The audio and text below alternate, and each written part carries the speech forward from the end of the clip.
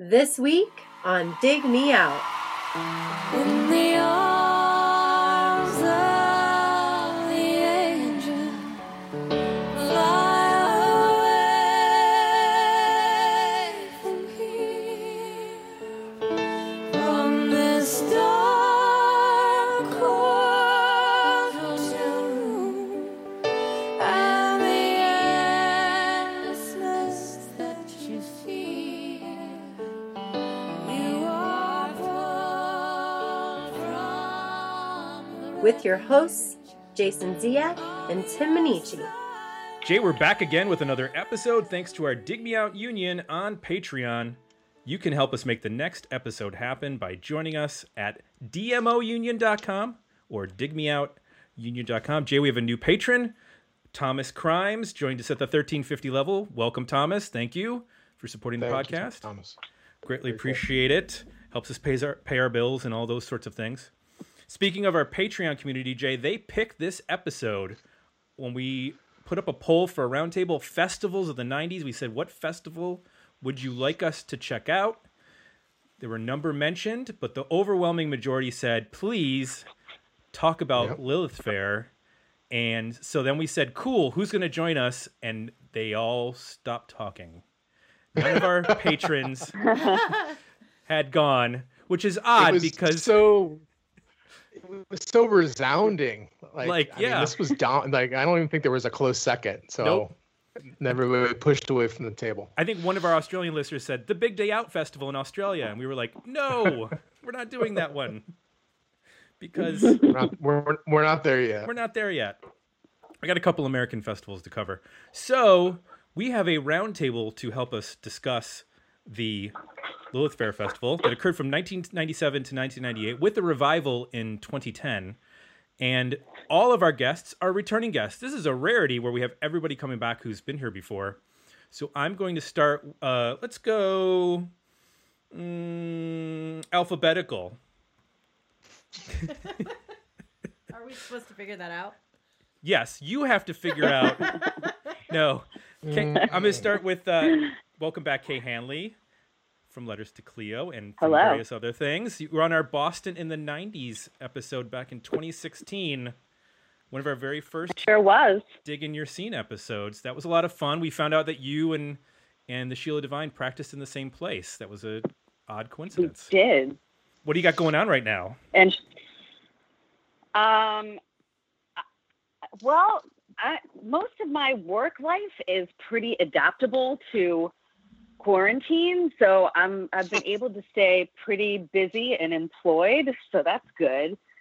And working on the songwriter advocacy side with Songwriters of North America, there's tons of stuff going on in advocacy land, so trying to make sure that songwriters get paid, not just in the digital landscape, but also, in this new world where, songwriters, all of, sessions are getting canceled and, just making sure that people are staying engaged and hopefully paid and helping songwriters find resources to help them bridge the gap. Excellent. Is there a It's website busy. for that? There actually is. There's just for the music community in general, there's musiccovidrelief.com. And that is sort of a centralized resource for finding all sorts of like government and government aid and private grants. And then if you go to our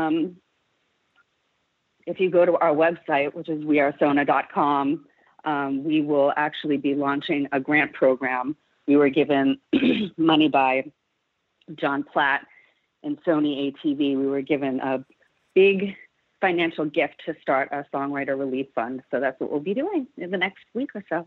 Excellent. Oh, that's great. I already screwed up because I don't know how alphabetical works. So also joining us. I wonder. Going alphabetical, starting with K. Welcome back. It's backwards alphabetical. Backwards alphabetical, Everyone yes. knows that. Autobiographical. It's yes. It's very comforting. Jill Kniff from Luscious Jackson. Welcome back, Jill. Thank you. First time since Thank you. 2012. Yes. What an innocent time that was, 2012. See, So our sweet, daughter was so born. kind. Yeah. What have you been up to since we last spoke in the last 8 years? Oh my gosh. I'll say my most recent. We made a Luscious Jackson record in there, which was fun. Yes. In like 2013, and we played some shows and had a really good time. So that kind of went on for a few years, and then I started doing artwork, like visual artwork, during that time. And I had my first art show in 2018 with a little concert, and that was in New York at a gallery space. So that's like basically what I'm focusing on.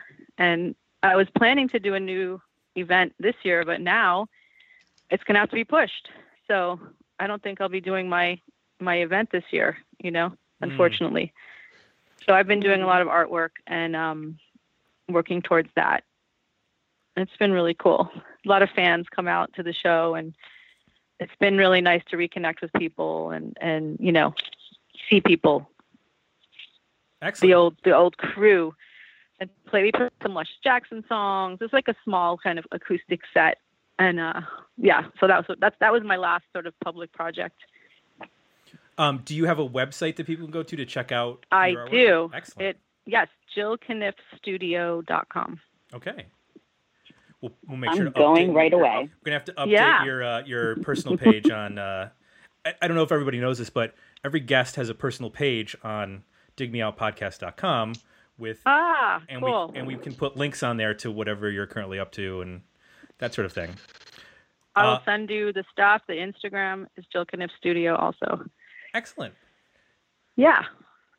Also joining us, another return guest from such episodes as New Order in the 90s Roundtable and Electronica in the 90s. Electrica, what is that? Wow, we made up a new genre. Yes, trademarked. I like 2020. Matt Shiverducker, welcome back to the podcast. Matt, hi guys, how you doing? good. Good. What do I need to say? You were the legendary WOXY and the legendary WFAL, where we all cut our teeth in radio. One of those sets of call letters a little more legendary than the other, but both very important and key in my life. And I recently shared, and this is why I thought of you for this podcast. One of my most vivid memories is one of our WFAL parties, which we had this massive sound system that we shoved into a tiny apartment. It was like massive speakers and stuff like that. And you were playing like the European 12-inch remix of Sarah McLachlan's Possession and just like booming this tiny little apartment with this 12-inch remix. And sadly, that checks out. I don't know where that 12-inch remix is anymore. Like I can't find that song for that particular remix. So I guarantee you they're all in the containers of CDs underneath my bed. Okay. And then lastly, joining us, the voice Alphabetically. Well, let me think about it. Nope. Not even. Nope. I did it wrong. I'm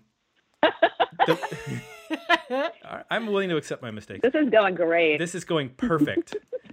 The voice of the podcast, our announcer, who introduces us in every show, our history of the band jingle singer. History of the band.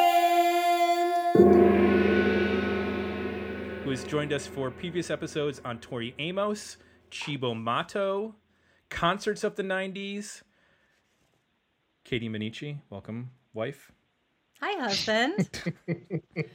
I'm sure your listeners want to hear a lot about distance learning for K through 5 music teachers. Because that's what I spend my time on. Yep. I've been spending a lot of time working on Google Slides, embedding videos. Recently made a classroom out of stuffed animals so that I had more than one person, quote unquote, to sing to for my kindergartners. Amazing. This is where I'm at. Yep. Love the creativity. Yes. Thank you. Yes. So we're talking about Lilith Fair. As I mentioned, it took place from 1997 to 1999. It was the brainchild of a frustrated Sarah McLachlan who was out on tour with Paula Cole, according to Wikipedia, and during one or a couple of the shows, they referred to it as Lilith Fair. For those who don't know, Lilith from the Jewish lore is the first woman who refused to be subservient to Adam. So that is where the term comes from. And then the concert or the full festival started in 1997. There were 3 stages. You had your main stage, your second stage, and then your village stage, and that continued on for the 3 years in the 90s. And then the third stage tended to be local searches for talent, in terms of people weren't necessarily on every stop. So let me ask, Kay, I'll ask you first. Let me confirm this. According to the Wikipedia, Letters to Cleo played in 1998, and then you played in 1999. Is that correct? Maybe. that does make sense. Okay. Actually, I can confirm that Cleo did 3 shows in 1998. Okay. And then 1999. It makes a lot of sense that I would have played a solo show in 99. And that most likely like the show that would have been in Boston or in that area, or was that for? Yeah, but I still feel like it was Cleo.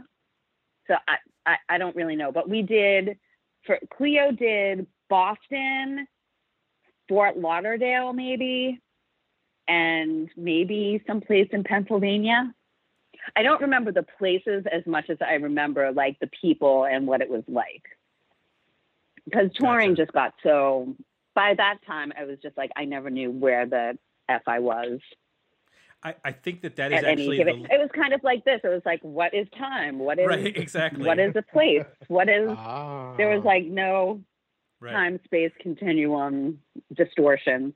So being on tour, much like today, in a festival is like a global pandemic. Okay, got it. In terms of what it does to you psychologically, a little bit, yeah. And then you mentioned that for '99, with Michael played with Nina Gordon from Veruca Salt. Yeah, when she released her, and I actually have more like vivid memories of that because we had just had a baby, and Michael was out with Nina, and I brought little tiny baby Zoe around, following Nina around to different side stages, and it was like very dreamy and very like I've never felt more like feminine and and strong and connected. It was pretty lovely. Is that because for the Cleo things? I was just mostly like on cocaine and Marlboro Lights. Lilith Fair. Got it. Okay, those are two different things. Okay. Yeah, it was like it's amazing the difference a year and a half made. Can I say that's the most 90s thing I've ever heard though? I love it. Okay, so Jill, I show on the Wikipedia that Luscious Jackson played the main stage 98-99. Is that correct? Yes, I believe so. Okay. Yes. Were you on for like a large number of dates, or was it for select dates? Do you recall? I was just looking at it myself because I don't remember that well, but it looked like we did a West Coast kind of like lower west kind of thing, of America, and ending in maybe California somewhere. So I don't think it was that many dates. Okay. I will say that the main thing I would say about Lilith Fair is good vibes. That festival was so positive, and you can't explain it unless you've been on other festivals. So had we done Lollapalooza with, the year the Beastie Boys were headlining and Smashing Pumpkins, that were like taking turns headlining. So that was like 94. We did a bunch of festivals, and those festivals were really fun. We got a huge exposure. But when you set foot on Lilith Fair, the first thing you get in your dressing room is a basket from Lush, which is that bath bomb. Oh, yeah. Remember that? Yeah. So you walk in and you're getting a basket signed by Sarah McLachlan with a note from Lush which is, bath products and like stuff like that. So that's the difference. Whereas, at Lollapalooza was very, it's just a different vibe. Let's just say that. Oh, Jill, I was just going to ask you if you remember, did she come and did Sarah herself come to your dressing room and welcome you and all of that? Oh, yes. Do you remember that? How amazing was that? How amazing was that? And she would drive around in a golf cart with a hat on and come around and welcome you. Yes. Yes. And she was an extraordinary hostess. She was an amazing, warm, kind person, and that just that infiltrated the festival. So in the press, there was they would chuckle at it kind of, I think, and put it down, this festival. And there's all these women and, folky white women. And, she would try to, it was hard because that was where they placed this festival. And initially we were going, do we fit on this festival musically? And then, we saw Missy Elliott where it was on there. We saw them opening up the field and putting rock bands on. And so we thought, all right, let's go for this. And it ended up being just such a highlight of our career. And the people we met were phenomenal. I'm not going to say the feeling you got being there was so good. I can't even describe it. And the nightly concert where at the end of everything, she'd do this sing along with everybody would come up and sing a piece of something from, I guess there was a song we were singing, Kate. I don't know if you remember this. And I do remember everybody that. would I don't sing remember one the song, line though. of the song. I don't remember the song either, but there was one line that everybody would grab. And it was just really great. And you can't describe it, when I look back at all those years of touring, it sticks out as a truly great experience, and a career highlight in terms of the atmosphere backstage. And I would probably guess most people who were on that would say the same thing. You were hanging out, people were friendly.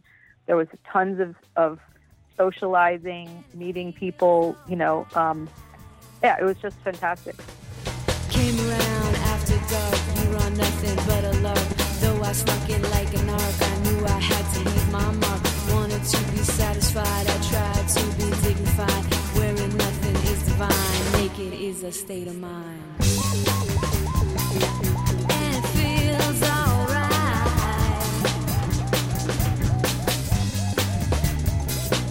And it feels alright.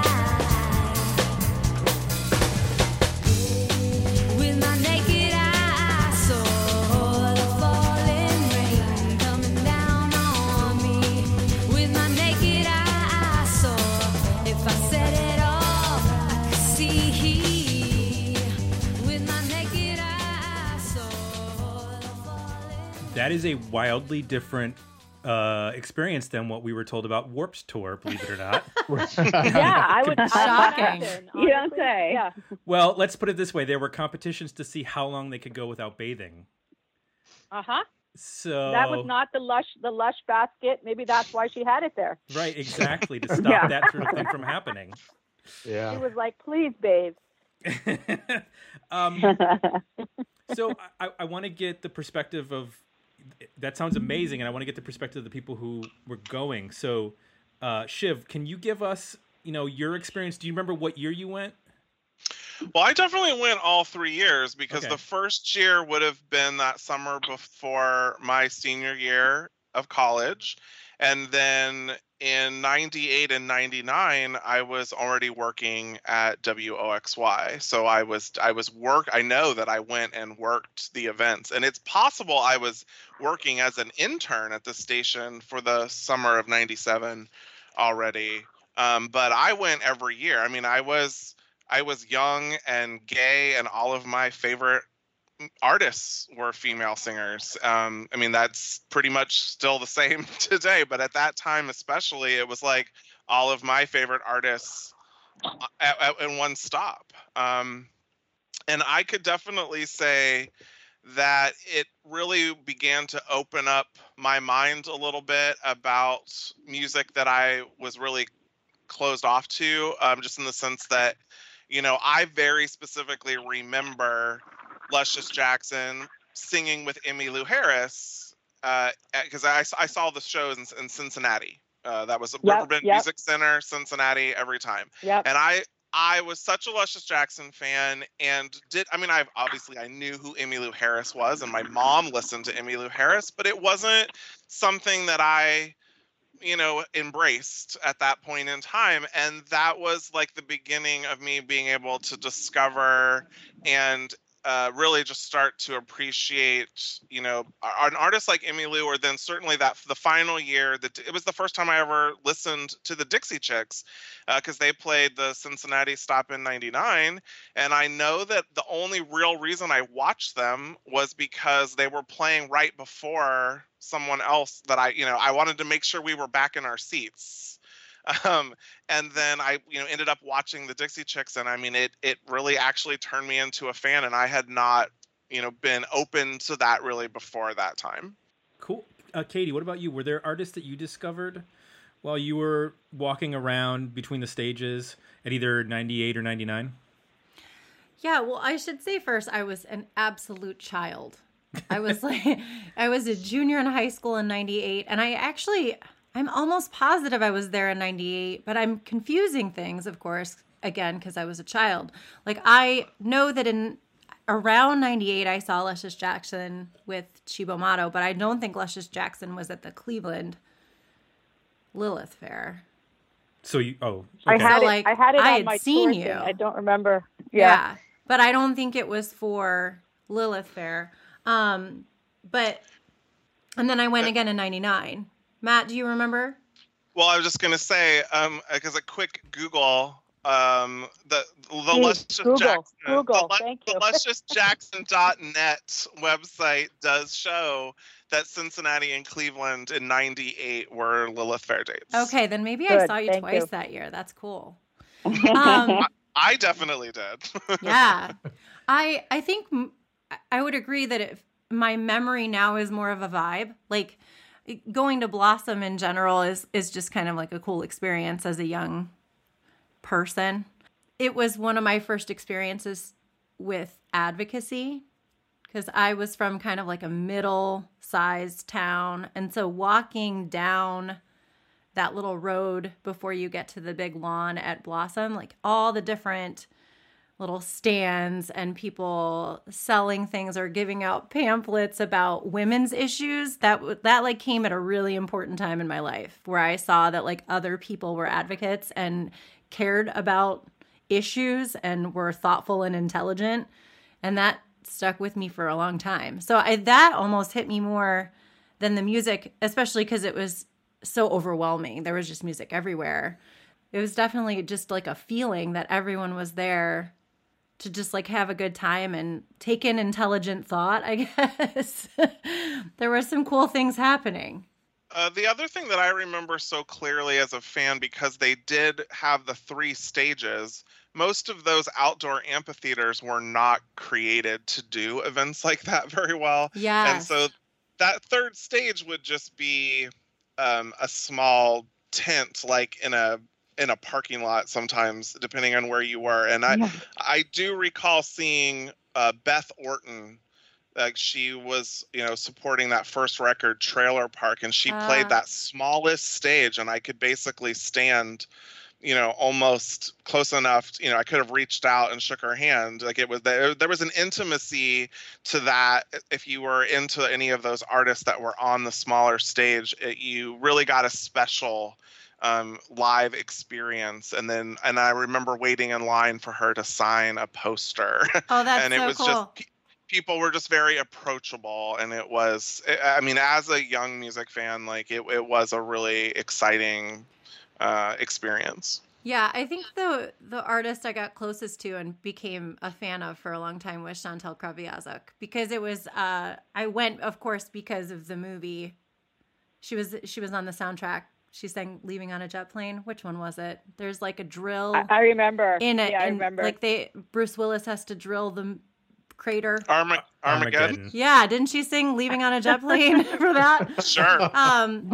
So like I sort of knew her name, and it was unusual enough that I remembered it, and then I went, and it was like a huge highlight. And I know that I was worth it, 'cause if I wasn't worth it, that makes me worse off.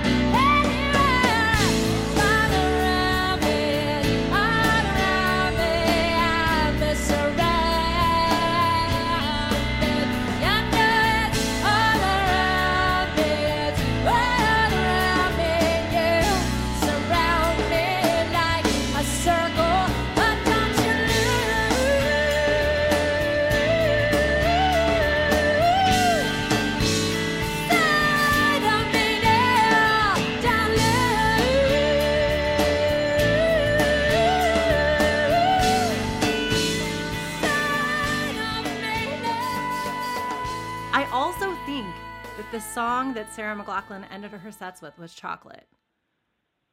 But Oh yeah. Like, I'm pretty sure that's the song you sang on. No, Ice Cream. Ice Cream. Yes. Your love better than ice Yes. cream. Remember that? Yes. That's the song. As soon as my you gosh, said that, you like just, a memory just like, completely- yes. Yep. You completely blew the doors off my memory with that just now. Yep. Yep. I didn't even know I knew all that remember until you everything said now. it. It's a long way down, right? It's group memory. Yeah. That's what it is. Yeah. Yeah. Yeah. That was really cool. That was pretty powerful to see everybody on stage. Let me ask Kay and Jill, do you have, when you're playing at a festival like that, do you have time to wander around and check out artists? And if so, is there anybody that you discovered or were blown away by on like a third stage or a second stage that maybe you didn't, or even somebody on the main stage that you like had not checked out before and you thought, wow, I really need to be paying attention to them? Jill, I'll start with you. So many things. I think we were with Letters to Clear. I think so. And I remember that you guys were really good. And I think second stage, who did we see? Chantal was second stage. I remember her. She had a great voice and she was a cool person. And then the main stage, Bonnie Raitt became a friend through that, which was really cool. Dixie Chicks, I didn't hang with them, but their show was great. Indigo Girls became friends from that. And they came and played, or we had some type of collaboration at some point. I think they played one of our songs live, and maybe Kate was playing with them. You know, there was some later on collaboration. Sheryl Crow we became friends with, whose show was phenomenal. And we watched every night her show. You know, there was that kind of thing where you finally see people who you've heard their song on the radio, you know about them, but just to see them every night, like being such good live artists was phenomenal. Just sit and be able to watch the whole event every night was great. You know, that's really one of the things I remember the most, was seeing that much great music every night. Kay, what about you? Any strong memories from people you saw? Yeah, I mean, to kind of like when Jill said earlier about like, you know, the hang, and that like it was just so different from all the other tours that we had done. And this I would echo that sentiment completely. You know, we had been on the road for, you know, nonstop for, you know, 10 years at that point. And to get to Lilith and have it just be so welcoming and so open, and like, even security was just so chill. Like there was just none of that dick swinging. I mean, literally no dick swinging but also figuratively. It felt really just like, you know, like whatever, dude, like we're chill. And the backstage thing with, you know, it didn't matter. There was this sense that like, it didn't matter that if you were the headliner or if you were on the tiny, you know, third village stage, that there was just kind of like this equality that, you know, that Sarah fostered by making sure that everyone was acknowledged, like everyone's contributions were acknowledged. And so you just felt that walking around all the time. And one of my most vivid memories of like actual performances, Indigo Girls, and honestly, like, I don't think I've ever seen such punk rock set in my life. Like they were just, I mean, they just took my skull off. Like they were just so rock and roll and amazing. And I always liked them and enjoyed their songs. And, you know, I've been known to cry listening to their version of Galileo, but like I never had any sense that they were that good. They really are. And another memory, so good. I remember we were playing wiffle, or our tour buses were parked out back, and you know, everybody's just kind of like doing their thing. This is another Chantal story. She will love that we're talking about her so much. We were playing wiffle ball in the parking lot, and I guess Stacy, like our drummer, like hit Chantal's bus with the wiffle ball, and she came out and she was like yelling at us. And we were like, yeah, and we, you know, we know Chantal, so we, you know, we were just like, whatever. and then for the rest of the day, they made sure that they aimed straight for her bus. And that's awesome. and that was like, was like the only like pranking that I witnessed, or any like sort of like brattiness that I witnessed. But even then, it was like in good fun, and I don't know. I have a lot of like very fond memories of those times. I have a funny story that I'll just throw in here. Go ahead. We had Sheryl Crow come on stage to play with us, and she loves like living on the edge musically. So she tries to not. I got the sense she likes that excitement. So she's playing with us, and I wish I could remember the song. I don't. And then she's just about to start. What was it she was starting? Some instrumental part. And our DJ runs like a harmonica sound in the background, and it completely threw her off. And she was like, you see her face like, what? But you know what? We got through it. Train wreck. But that was great, you know.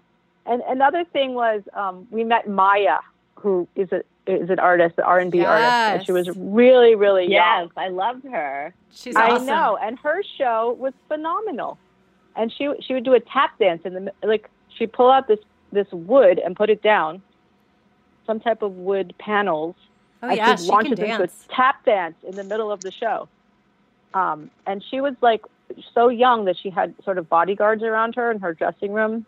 And we managed to make friends with her, and she would come hang out with us in our dressing room in the, before the show. We were like safety zone. It was really cool. You were like her rock and roll aunties. Yeah, we were like aunties. And we also hung out with Bijou Phillips, who was like almost the same age. So she would go and try to get Maya to come out and hang out with us, because it was like she could get really isolated in there with her bodyguards. So that was Jill, were you at the show where Missy Elliott was like a couple of hours late and had to be helicoptered in? Oh my God, I don't remember that. That is baller. And like, and Sheryl Crow ended up going on like early and taking like just everybody just made room for it. No one complained. Everybody thought it was like really amazing and it is kind of amazing. It was amazing then. It's still amazing now that like Missy Elliott was late and had to be choppered in for her set. Yes. It's like, and from what I understand, that was the first time Missy Elliott ever performed live, was at Lilith Fair. Really? Yeah. oh, She's never been a big fan of live performing. Okay. Yeah, apparently the first that time makes she sense. played... That makes sense. The Yeah. first time she played, she came out and did like 15 minutes and walked off, and people were like, what just happened? Like, it was not what anybody was expecting musically. And she said afterwards, she's like, just because I'm here to perform doesn't mean I'm going to perform what you want me to perform, essentially. Like, this is my time to do this. That's very rock and roll. It is very rock and roll. yeah, it really is.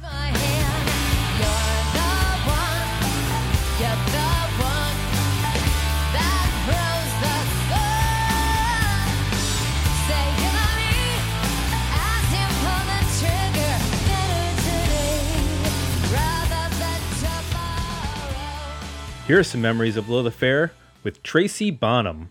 When I was playing the Lilith Fair on the main stage, I got to meet one of my all-time heroes, which was Bonnie Raitt.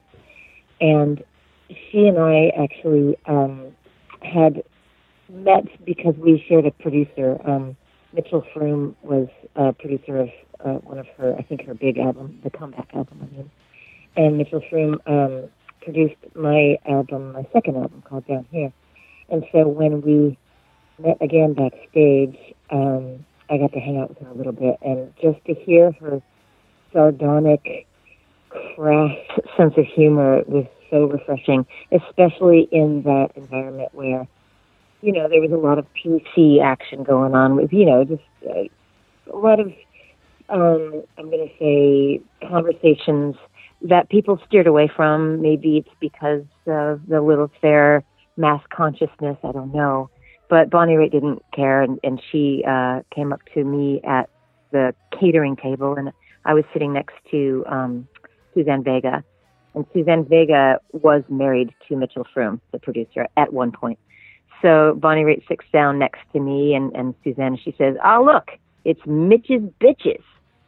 And then later, I was in my dressing room getting ready for my set, and Bonnie pops into my dressing room.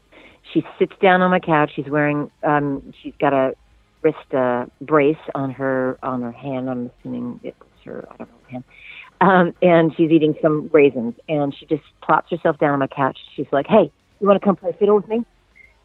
And my heart jumped, and basically got caught in my throat, and I had to say yes, absolutely yes. And what are we going to play? And she's like, "Angel from Montgomery, the key of E flat." Okay, bye. And at that time, I wasn't aware of the song, and I didn't know what that meant. So I thought, okay, I'm going to practice my E flat scales now because it's probably some fast, fiddle tune that I'm going to have to, shred on. So I was practicing backstage. Oh God, for the whole time before the time when she asked me to come out on stage. Went out on stage finally. She introduced me, and they just started in on the song. So there was no rehearsal. I had no idea what it sounded like even, what the tempo was or anything.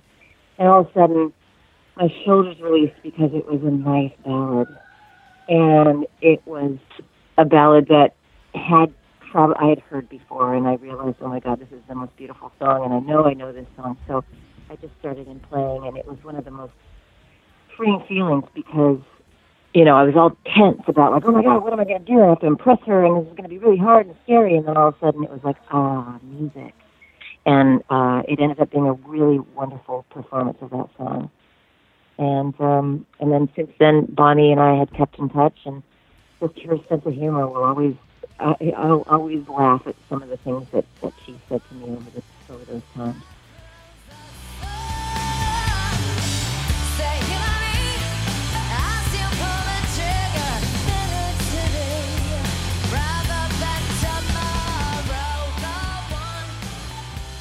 So I'm curious, Jill, you mentioned about playing Lollapalooza, and obviously there's a big difference between early 90s and late 90s in terms of these festivals, because Lollapalooza was sort of a mishmash of all different sounds and performers, and it was this big carnival that Perry Farrell envisioned.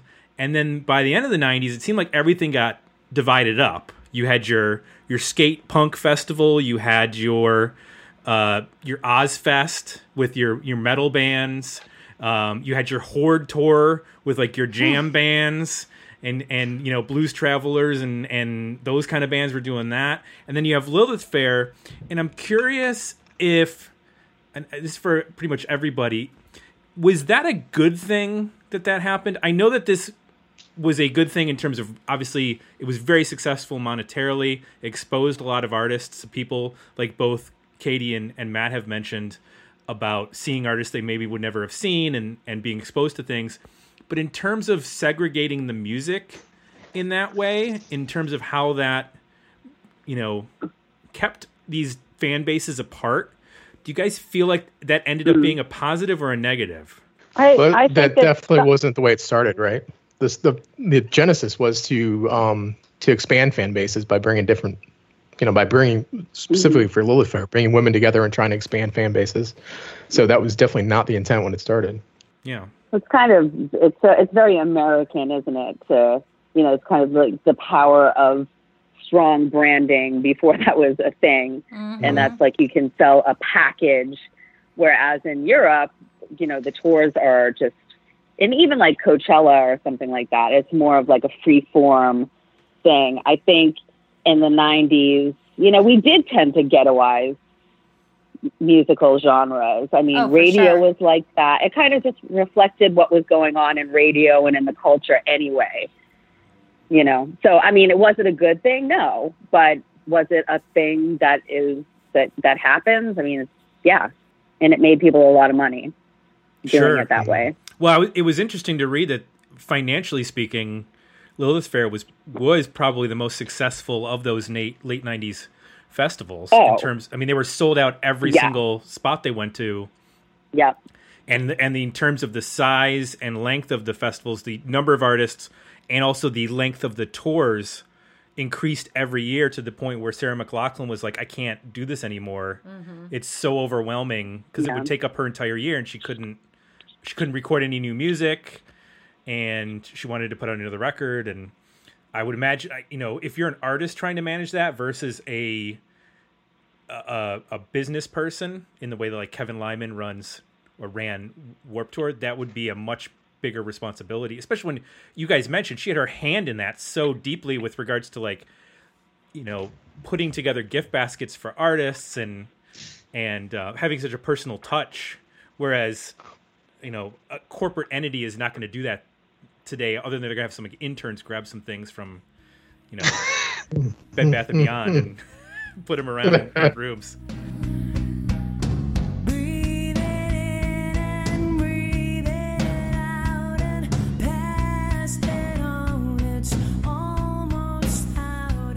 So creative, so much more. We're high above, but on the floor, it's not a heaven's core. I feel alive if you don't have it. You're on the other side.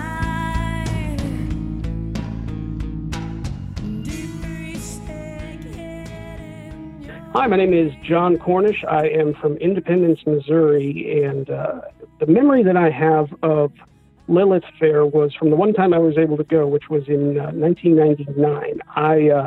I'd recently graduated college and had moved here to the Kansas City area, and it was coming to town and being a fan of most of the headliners in the tour, I decided that I would go.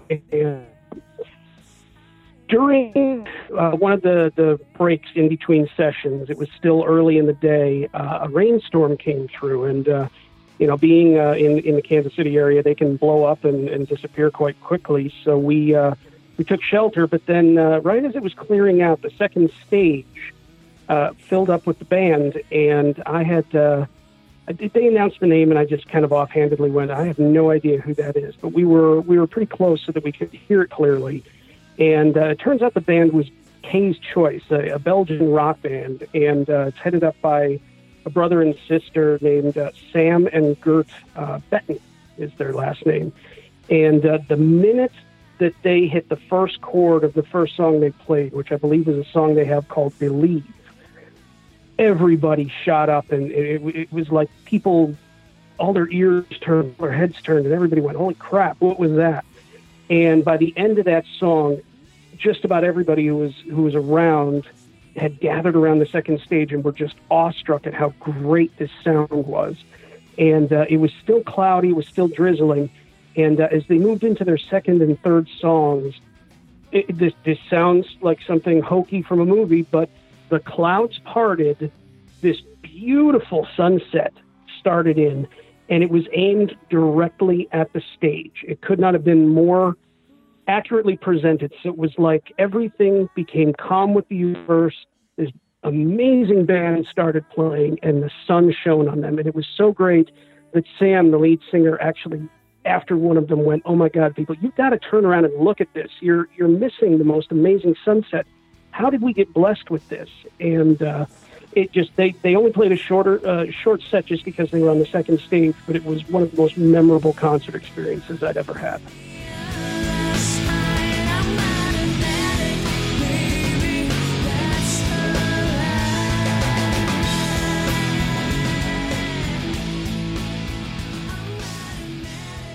I'm curious if you have any perspective or thoughts on the revival that took place in 2010, because the timing of it seemed weird when I looked back, and then also it seemed like it was not successfully executed, both financially, and then they had to cancel a number of dates. Do you, either of you, Jill or Kate, have any knowledge of or read anything about that with regards to what happened with that particular year? I mean, I saw them launching it, and I thought, I don't know if this is going to work in this day and age, just because I just didn't know if the concept would fly, And then it seemed like it had a huge backlash. and people were in social media land were just furious about it or just didn't like it. But beyond that, I don't know much more than it didn't work. Okay. What I don't even remember. What was I didn't sorry to say, remember that. what was What was the deal with that? So apparently, they did it they launched it in they announced it in 2009, and it was one of the other folks, Terry McBride with Network, was one of the people that launched it, and it was supposed to have like Carly Simon, Norah Jones, Kelly Clarkson, the Go-Go's, Queen Latifah, along with Emmylou Harris and some of the original folks, and they all dropped out. And they were originally supposed to do... That's bad. Yeah, 13 shows were canceled, and they had very poor ticket sales. And in fact, one of the folks who have been on the show many times, Annie Zaleski, said that she attended like the St. Louis show, and the venue was only half full for that particular show. That's crazy. Was Sarah still involved? She was, right? Yeah, she performed. I don't know if she was involved in a managerial sense in the same way that she was in the 90s. And I mean, if you look at the artists who actually did play, there's a lot of Janelle Monáe, Gossip, Hart, Erykah Badu, Sheryl Crow played again, Suzanne Vega, and then the second stage has some interesting folks. But it seemed like, and I was looking at it, thinking in terms of the timeline, that's only a year and a half after the big financial crisis, and it's pretty like, and you have the auto bailout and stuff like that. I mean, Obama, that's a year and a half into Obama's presidency. There was a lot going on at that time. And I don't know that traveling festivals were really the thing anymore. I don't know when the destination festivals really took over, where you have like, Riot Fest and Lollapalooza in Chicago, and you have Coachella and Bonnaroo and these places that they're not traveling festivals anymore. You plan a weekend and you go. But it seemed like this was sort of the transition period. If I remember correctly, it was expensive, too. I don't remember the original Lilith Fair being hugely expensive. Right. Yeah. I mean, that's entirely possible. But, yeah, they lost a lot. That's a strong lineup, though. It was a strong lineup. Yeah. Although, I mean, all the cancellations probably didn't help when you look at who didn't perform. But it seemed like maybe it would, like you mentioned, it wasn't the time for it anymore, and that was just not something that people were interested in going to, as far as a traveling festival like that. Well, traveling festivals in general have sort of passed, right? I mean, the original Lilith Fair they were doing like 40 shows a year and over 100 acts. That's a lot. So to try to do that again, where everybody's more into a destination kind of concept, where it's like 2 days and you travel to it. Right. That part, might have just been telling, and that people just weren't. That's a really interesting point, though, because like at the time, it made so much sense to just like take the show on the road, and like you would just never do that. I mean, you would literally not do that now, but but it just seems so. It seems so like such a quaint relic of the past to like take this huge tour and move it around the country. It's incredibly expensive. Logistically, it's very ambitious. I would imagine, but it used to be the way we did stuff all the time. Right. Well, they're mimicking a band tour, obviously, and that is like financially speaking, just in terms of thinking about like insurance costs, where you have to insure these performers for X number of dates and have all these different. I mean, you have traveling issues, and like you mentioned about Missy Elliott having to be helicoptered in because she was late. Like if you have a travel, I think her label paid for that. Right. I think. I mean, I think I'll just add that time in the music business was so much more cash flowing around from labels to signed artists. That and makes so the way much things sense, were done, it was all padded by record company funds, and nobody really recouped their record deals, and so no one cared to bother budgeting with anything anymore. In other words, like, hey, I'm never going to make money on this side of this again, so I'll let them just pad this experience, So then you got tour support, and you're able to take these buses around And it's like, it's not like you're sitting there with your calculator going, oh my God, we can't afford this bus because our show payment is this and we have to get here. You know, a bus is incredibly expensive, right? So like everyone just gave up. They're like, all right, we're doing it. You know, they're paying, we're doing it. So basically that's how the record industry ran then. And then, you know, at some point post, you know, streaming, when streaming hit and all the funds dried up and the record business went in the toilet, everyone was like, we can't do this anymore. You know, they had to look at things very differently, and they had to come up with things that actually made sense by the budget. You know, I'm assuming a lot of what happened there. That makes sense. Yeah. It was a fascinating time. I started working at a public radio station in 1998. You know, it was like the tail end of all of that insanity. Yeah, and how many promo albums do you have from that were just like flying around from record? You know, thousands of promo CDs and flats and stickers and all that. Could wallpaper your house. Yeah. Totally. Well, I mean, we were, you know, I mean, Tim's very familiar with the station that I used to work at. I mean, when it was a FM commercial alt radio station, we were nothing compared to you know, a K-Rock LA or something. But if we playlisted a song off of an album, you know, the label would ship over 60 copies of the CD right away. You know, you would get boxes for giveaways and contesting and everything. There was so much money spent on that type of stuff at events. Like, let's have an industry cocktail party at the blah, blah, blah restaurant. And we're going to print out napkins with the band's name on it. And we're going to give out snow globes with blah, blah, blah. I mean, crazy. Not to out myself insane. Not to out myself as an insane person, but Jill, I am right now, even as we speak, looking at a jar of Luscious Jackson Electric Honey. Yes. Wow. Yep. You had us at jar. Yep, I remember that. That's amazing. The kind of stuff people would do. That is amazing. It was like cabal money. The labels were it was like syndicate money. Like totally just like like the inmates running the asylum in the music industry in the 90s. It was so beautiful. We could have like a whole other podcast about that. It was just like it was bananagrams. Oh, that'll be but our next roundtable. Luscious Jackson Sweet Honey. Yeah. Electric Honey. Yeah. Shiver, are you ever going to open that? No, it's never been opened. I'm really, really thankful that it's never started to leak. It is a glass jar, which is really beautiful. Yeah. Oh my and God. it's I mean, I'm sure it was just a, you know, some type of actual honey brand that they just put a promotional stick. I mean, I posted the picture on Twitter, at Shivy. It's a really cute little tchotchke, but I mean, the station was literally filled with that stuff, you know? Yeah, they would send out so much stuff. And I used to ask people, like, how does this all work? And people would start to tell me how it works. And I won't go into it. Like you said, it's another podcast. But how do you get the song on the radio? Like, yes, you can guess how you get it on the radio, you know? Tchotchkes and more.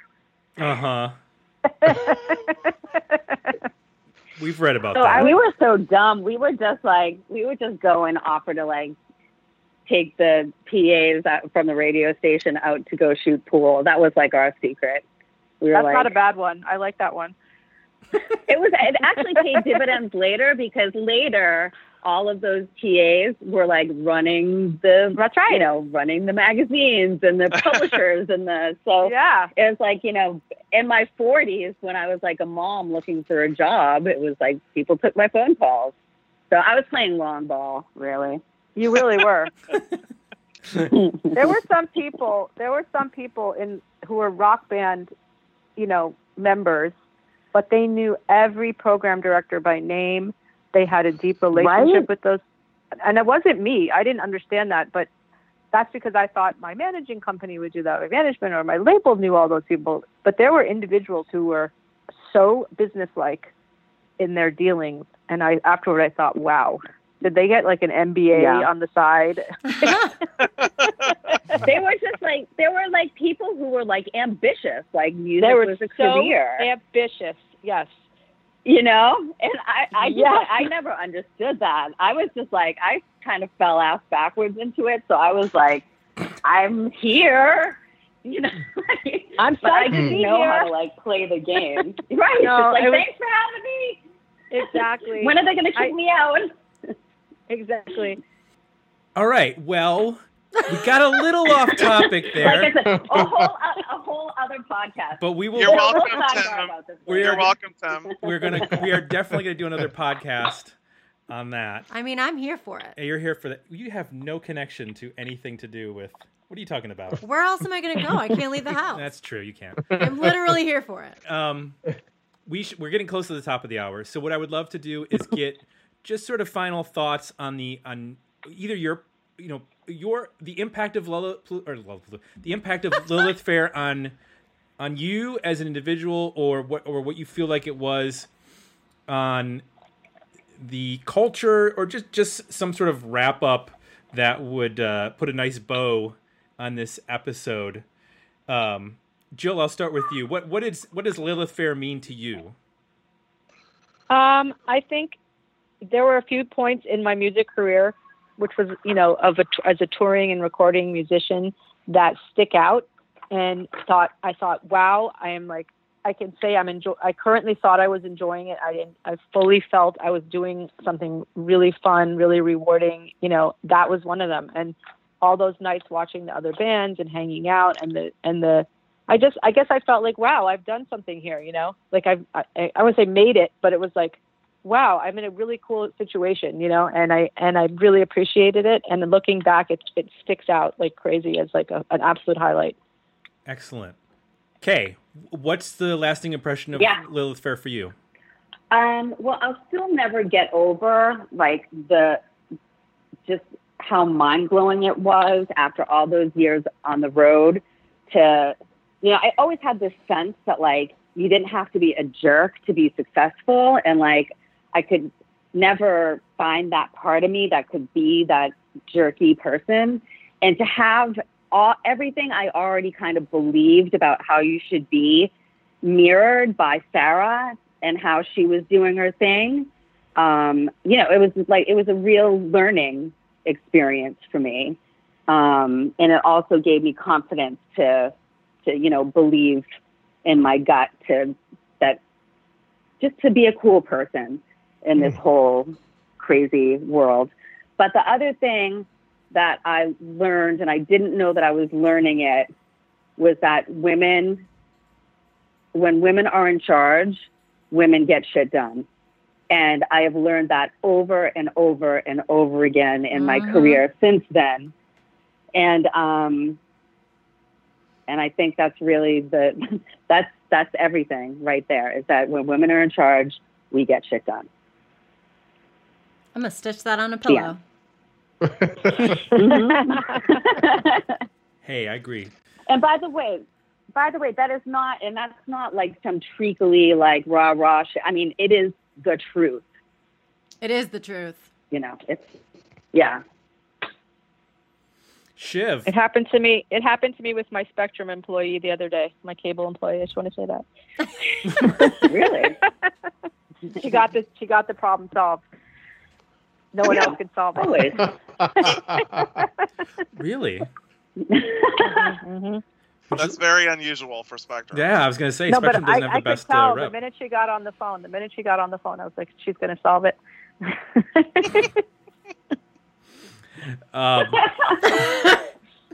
Okay. I love it.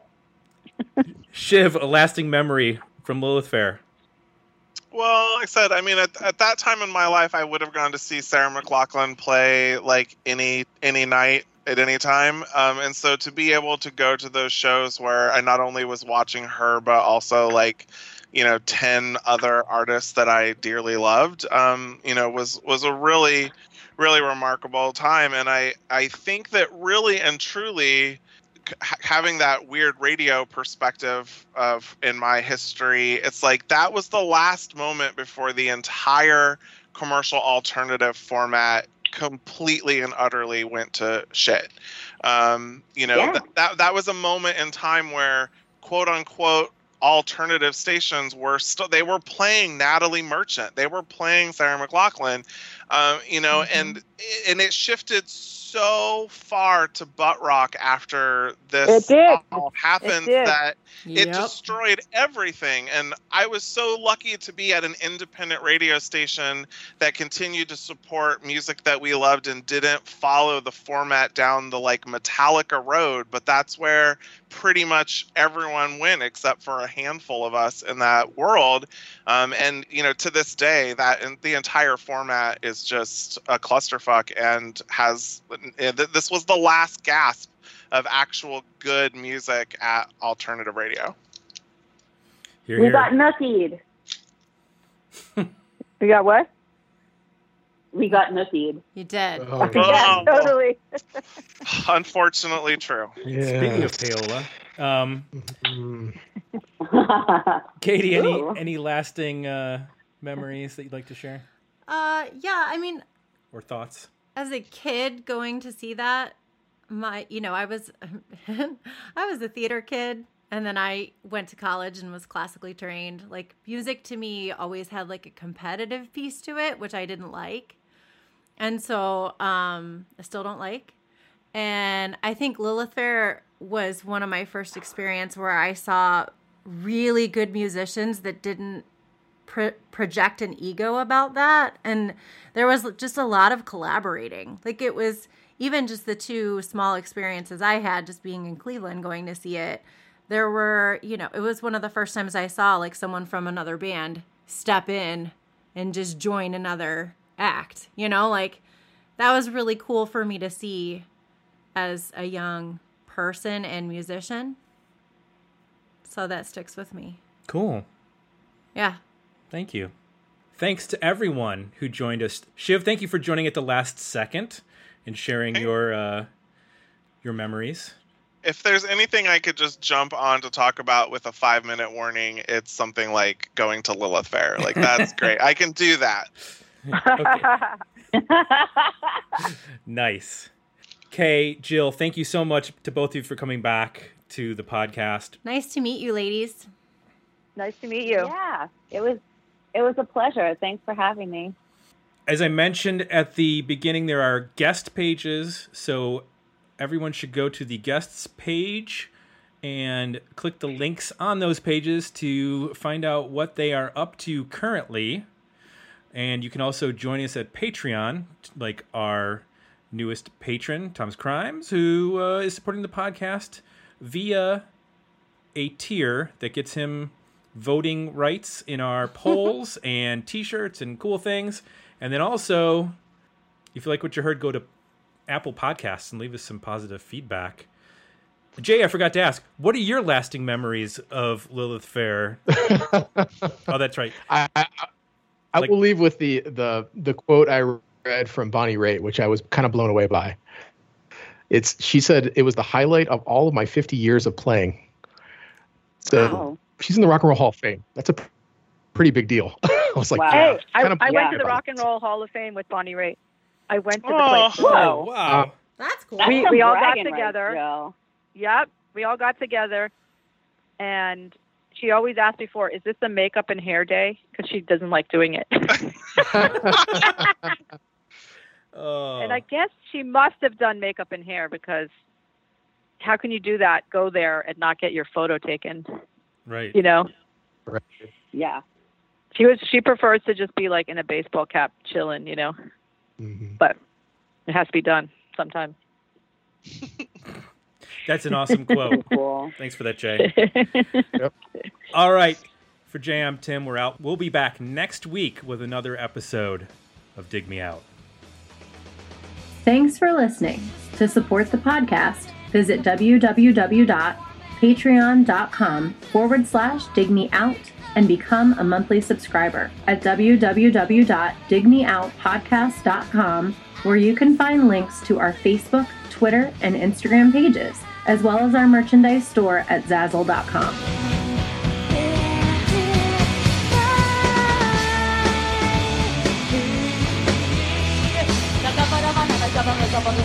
Bye.